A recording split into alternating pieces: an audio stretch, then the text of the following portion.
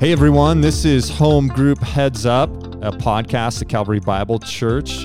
This is Perry Marshall, and I'm hosting this week because Jay Ewing is out, but I have with me a very distinguished man, Matthew Mashad. Matthew, how are you today? I'm doing well. Oh man, look at that. Oh, a standing ovation. That is incredible. Wow. I've never had that kind of applause from me before. Hey, this is a podcast, though, where we help you prepare for the weekend. We have a lot in store as we enter into the second half of Acts chapter 17. Hey, Matthew, what's going on in this second half of Acts 17? Paul is in Athens, which, for those of you that don't know the Greek world, Athens has historically been a seat of philosophers and a lot of people say the founding of democracy, and so they valued logic and they valued knowledge and they valued philosophy. And Paul goes there after he is in Thessalonica and Berea, and he got run out of those two cities, and he jumps into now Athens and begins how he normally begins whenever he sees a new city. He goes to the synagogue and starts talking about Jesus on the streets, because that's what Paul does. But there's two groups of philosophers that overhear him talking: the Stoics and the Epicureanism. Oh man, help me out here. Whatever they are, the Epicureans. Overhear him talking about this new worldview, this new take that they haven't heard before. Mm-hmm. And so they say, "Hey, Paul, come with us. You're gonna educate us on your new philosophy today." Yeah. And they take him to I would kind of consider or describe it as this place where all the philosophers gather and have discussion together. Yeah. Almost their university, but it's called the Areopagus. Oh man, It's okay. Areopagus. Yeah. My tongue is all tied up today. It's okay. Good thing you're not in the middle of a podcast right now. That would be embarrassing. Totally. Yeah. One that I got a standing ovation for. Yeah. Well, it's okay. Yeah, you're exactly right. So there's some pretty remarkable scenes here. First of all, when Paul shows up in Athens, in verse 15 of the chapter, and actually we see a transition how Paul goes to Athens and is waiting for Silas and Timothy to show up. And then while he's in Athens, it says in verse 16, Paul's spirit is provoked within him as he saw that the city was full of idols. And the word provoked there can also just be understood as he's upset. He's angry even because of all of the idolatry that he sees there. And then just as you said, Matthew, he runs into these people in the marketplace where he is apparently talking about the gospel. And he runs into these two groups of different philosophers, two schools of philosophy, we might say, Epicureans and Stoics. And these are two different groups of people who have some differences in what they believe. We could, get bogged down in the details of that pretty easily, but they both go back to schools of philosophy that have to do with just beliefs about what is ultimately true, what's ultimately real about life and about humanity, about death, and about what the highest pursuit of life should be. And so you can differentiate those a number of ways. In the sermon, you're going to hear Pastor Tom talk about that, and he will explain it. And we have all of this in the Leader's Guide, by the way, but he will explain as the Epicureans were advocating pleasure at all costs and the avoidance of pain. And he just summarizes it as a motto of get all you can. And with the Stoics, Pastor Tom's going to explain that as a pursuit of self-mastery as the highest aim of their life. And it was a more calculated form of a similar motto of get all you can in life. So the Stoics have this element of self-discipline integrated into their own philosophy, but in both cases, their philosophies stray significantly from the gospel message. And you see clues about that in the passage when It talks about Paul's proclaiming Jesus and the resurrection, and that's what gets the Stoics and the Epicureans curious, and in some cases probably irritated with Paul because they accuse him of being a babbler. They accuse him of being somebody who's just spreading ridiculous ideas. So we can kind of distill those down to, though, this idea of, I think, a worldview. Matthew, how would you describe what a worldview is to people? Yeah, so maybe, well, let's do this. I'll kind of break it down as a practical understanding, and maybe you can give us a definition if that works for you. Great. A worldview, I think, would practically be summarized as how you go about your life. What makes up the decision making, what's behind you in either subconsciously or consciously in your decision making process. What values do you have? What's the object in life? What are you working towards? Where are you going? And certainly the Stoics would have that self-mastery worldview of that's their objective. They want to be masters of themselves. They want to be completely in control, self-controlled of themselves. The Epicureanisms, their ultimate goal, pleasure, what you were saying, the get all we can. Yeah. So a more technical definition is something we'll get to in just a minute. Here's some like scholarly details. These are coming from a couple of commentaries, one by a guy named Darrell Bock, the other by David Peterson. But they are talking about the differences between Stoics and Epicureans here. And this is just like extra credit. You don't necessarily need to get into this during your discussion time, but just in case you're curious, Darrell Bock explains that the Epicureans were like agnostic secularists. So agnostic belief is you don't know really whether a God exists at all. You're just kind of neutral on the question. And you believe that the culture, the world that we live in is one that God has no real contact with, that there's no kind of divine purpose behind your life. And that's what secularism is. And of course, if you aren't convinced that there is a God who even exists, it would make sense that you would be very secular in the way that you view the world. The Stoics, on the other hand, were people who were more like pantheists, who believe that God is in everything, that God is in the table, he's in the microphone that I'm speaking into right now. And they argue a couple of things, but they think that the major theme is self-sufficiency and obedience in life. So they're oriented a little bit differently than their counterparts, the Epicureans, but both of them have a worldview that's very different from the Christian worldview. And so when we get into this idea of worldview, the reason we're even talking about this in the first place is because we think it really matters for how we enter into conversations in our own world today.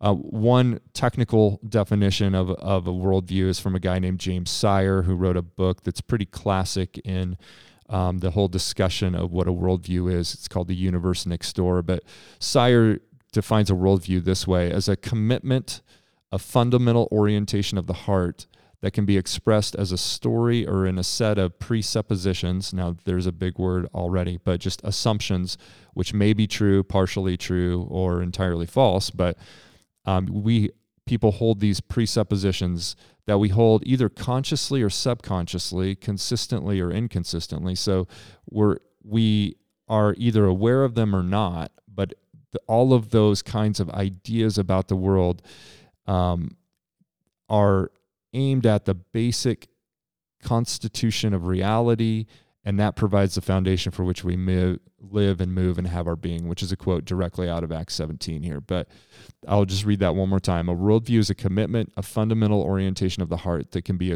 expressed as a story or in a set of presuppositions which that we hold about the basic constitution of reality. So the kinds of questions that come up with a worldview are like, what would you say is ultimately true about the universe?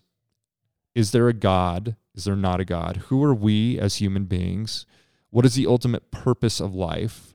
What happens when we die? These are the kinds of questions that help us discover and define and think about what a worldview truly is. So Matthew, I said just a minute ago, I made a claim that worldviews they matter to us now because worldviews are still something that are out in our culture today.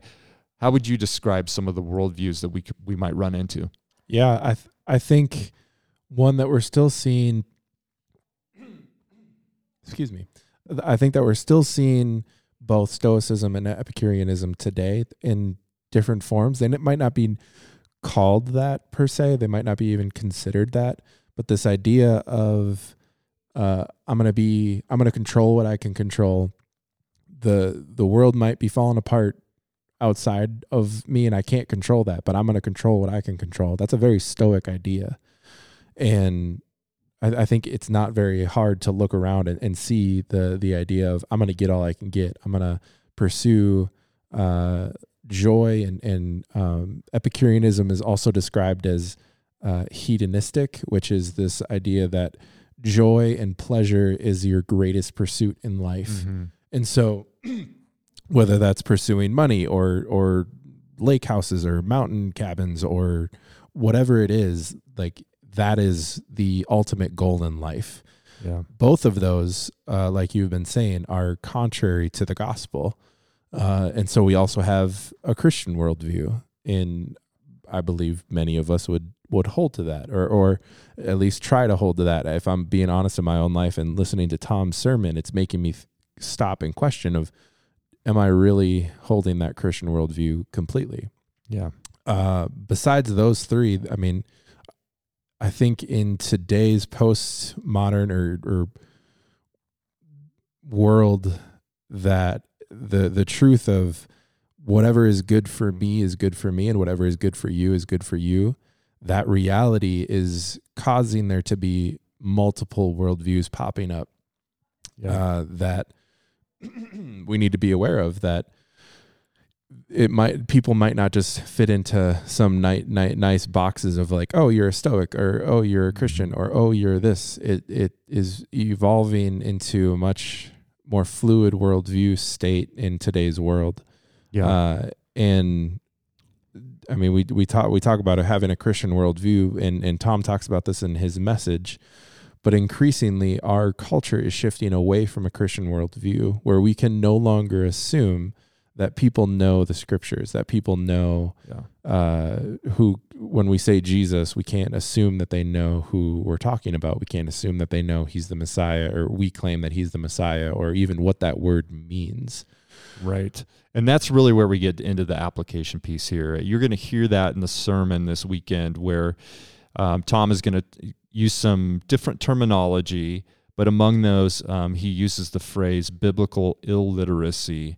That's a term that we can throw around a lot in the church, but I don't want to assume that you or the people in your groups actually understand what we mean by that term. So biblical illiteracy just meaning people are not familiar with the Bible. And we talk about that because there are assumptions that we can easily make, especially if we've been in the church for a number of years, where we just assume that the people around us understand the story of the Bible. We understand that we assume that they understand the story of Moses or Abraham or King David or even of Jesus Christ. And we can sometimes make those assumptions and just leave people wondering, what in the world are you talking about? Because I've never even heard of what the Bible talks about. So we have to be careful when we talk to people about the gospel that we don't assume too much and just think that they know more than they really do. And this chapter is a perfect demonstration of that, because we see Paul engaging in gospel conversations with some movers and shakers in the city of Athens, quite frankly. The Areopagus, where Paul's going to end up, is full of these people who are considered to be some of the prominent thinkers of the day. And Paul's going to stand in front of them, and he's going to speak their own language back to them in order to present the message of the gospel to them. Major takeaway of all of that is just simply that Paul is willing to adapt his method even without compromising the message of the gospel. And it seems like that's what we need to learn how to do too, to grow in both of those abilities. First of all, to understand the gospel message, but then to understand how that gospel message can be communicated in more than one way, according to more than one method. Matthew, what might that look like in our day and age today? Yes. I think we can glean a lot from what Paul does throughout Acts. To those that know the Bible, he quotes scripture. To those that in Athens don't have a biblical worldview, he presents the gospel to them and with logic and with saying, this is who God is, these are the attributes of him, and explaining it there. Today, I think, and I've been thinking more and more about this in today's worldview of it's all relative. What is good for you is not necessarily what is good for me.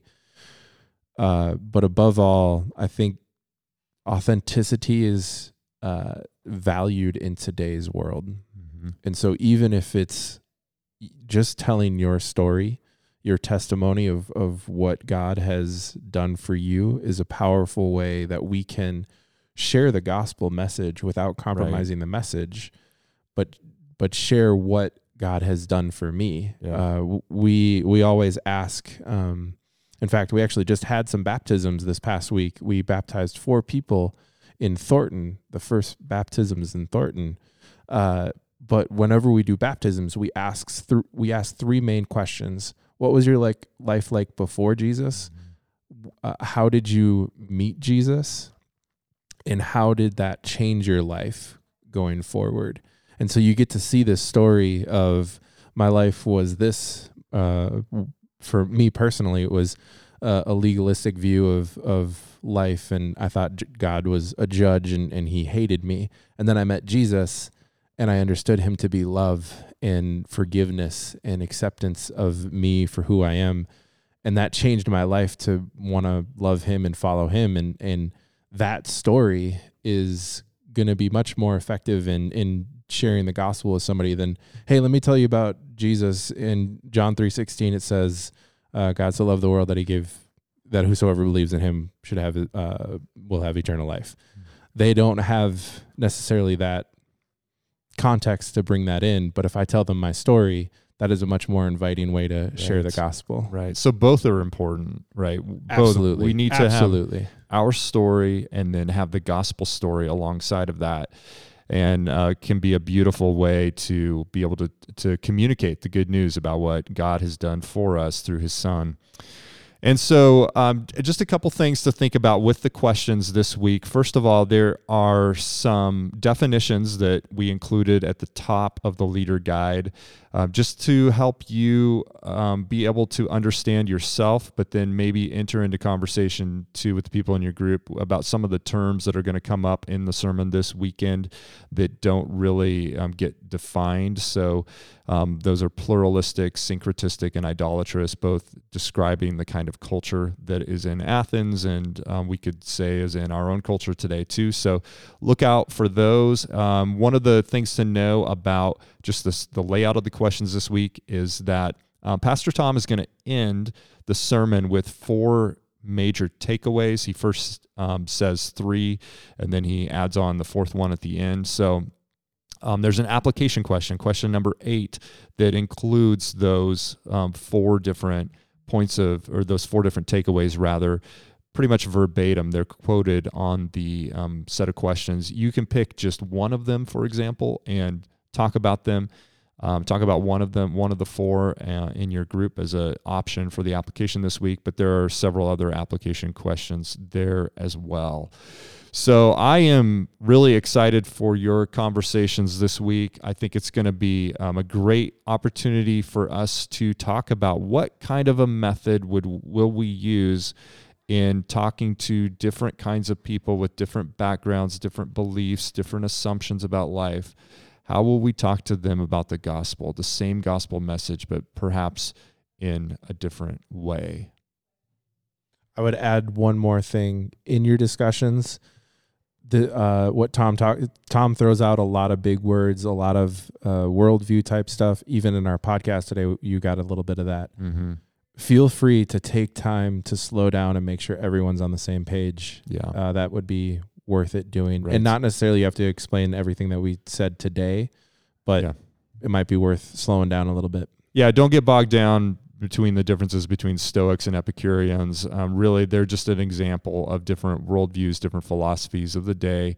But the major point there is that Paul's talking to a diverse audience, and he's talking to people who are very different in terms of their set of beliefs, their worldview, if you will. That's very different from those of the people in this Jewish synagogue. And Paul's able to speak to both audiences about the same message, and that's a great message for us to take to heart this week as we think about Acts 17 and its relevance for our lives. We have encounters with all different kinds of people from very different walks of life. What will it look like for us to preach the same gospel message to those people, even as we have to figure out creative ways to communicate to different audiences? So this is your home group heads up for this week. Thanks for being with us. I think a lot of people here really enjoyed it this week. Am I right? Wow, I guess I am right. Till next week, may the Lord bless you and keep you. May he make his face shine upon you. And we look forward to being in touch with you all soon.